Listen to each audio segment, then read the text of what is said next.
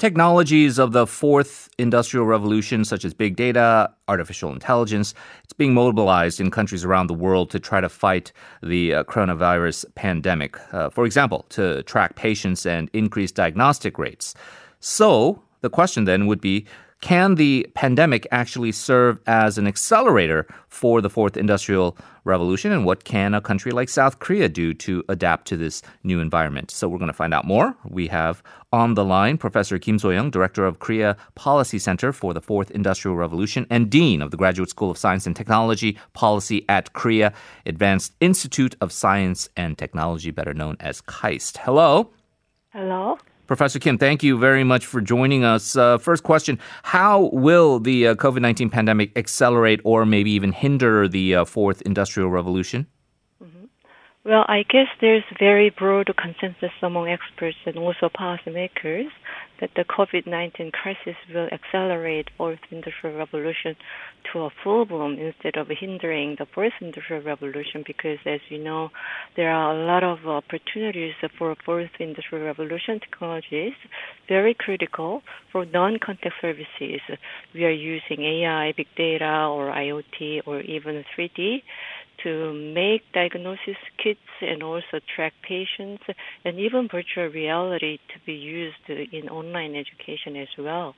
So it seems that it's more likely to promote instead of hindering the fourth industrial revolution. Some people worry about a dystopian future, Professor Kim. Oh, the robots are going to take over. They're going to steal all our jobs. In what ways do you think the fourth industrial revolution will affect jobs? And how will the coronavirus outbreak change that? It's a very interesting question. In fact, the technological unemployment is not really anything new, because we have always had some loss of jobs due to technological changes. And as you know, already the famous Oxford report a few years ago predicted about 47% of U.S. jobs are actually at the risk of automation. But then we need to really find out the right mechanism underlying technological unemployment.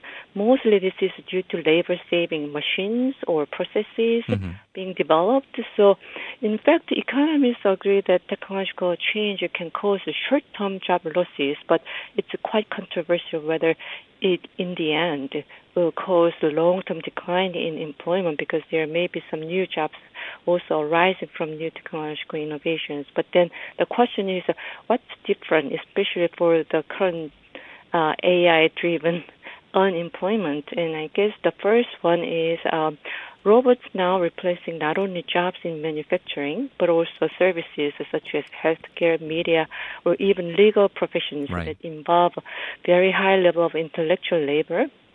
So that the danger of rendering humans really obsolete, not only in physical labor, but also very creative kind of functions. But then most recently, especially related to the COVID-19 crisis, I read a very interesting article contributed by the former Secretary of Labor of the U.S., who served the Obama administration, Professor Robert Reich, interestingly classified 4 types of workers in the face of this COVID-19 crisis. The first one is people who can still work basically with only just a laptop. So these are professionals, managerial, and technical workers. Approximately 35% of the workforce, they can put in long hours with their laptops and Zoom conferences. So they are more or less keeping their jobs, because they can work anywhere and anytime.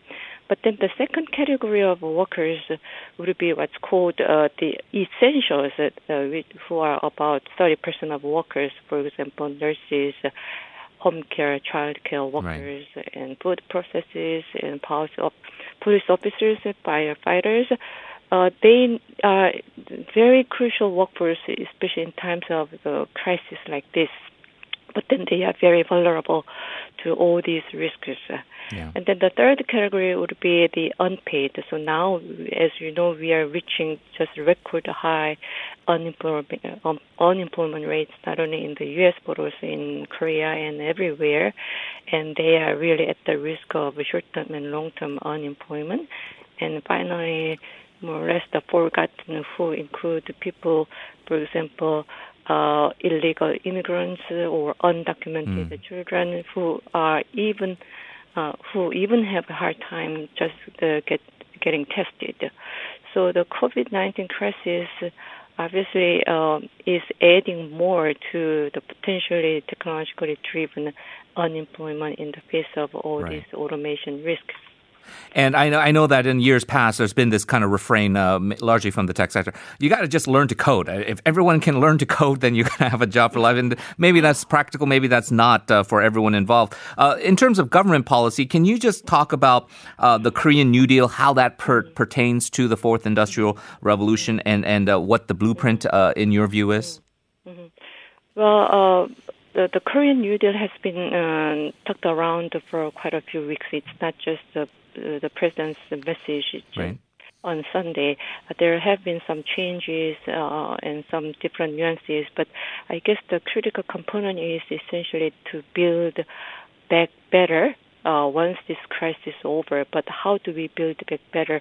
It's not just about increasing the quantity of the infrastructure, which has been very typical after each economic recession.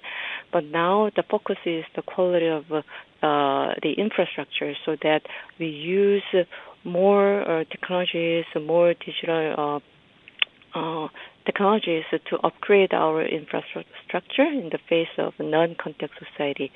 So this is very critical difference from the previous government measures against economic recessions. But then now my concern is it seems to be covering only one of the three components of Roosevelt's New Deal, which is the Korean government is trying to model after.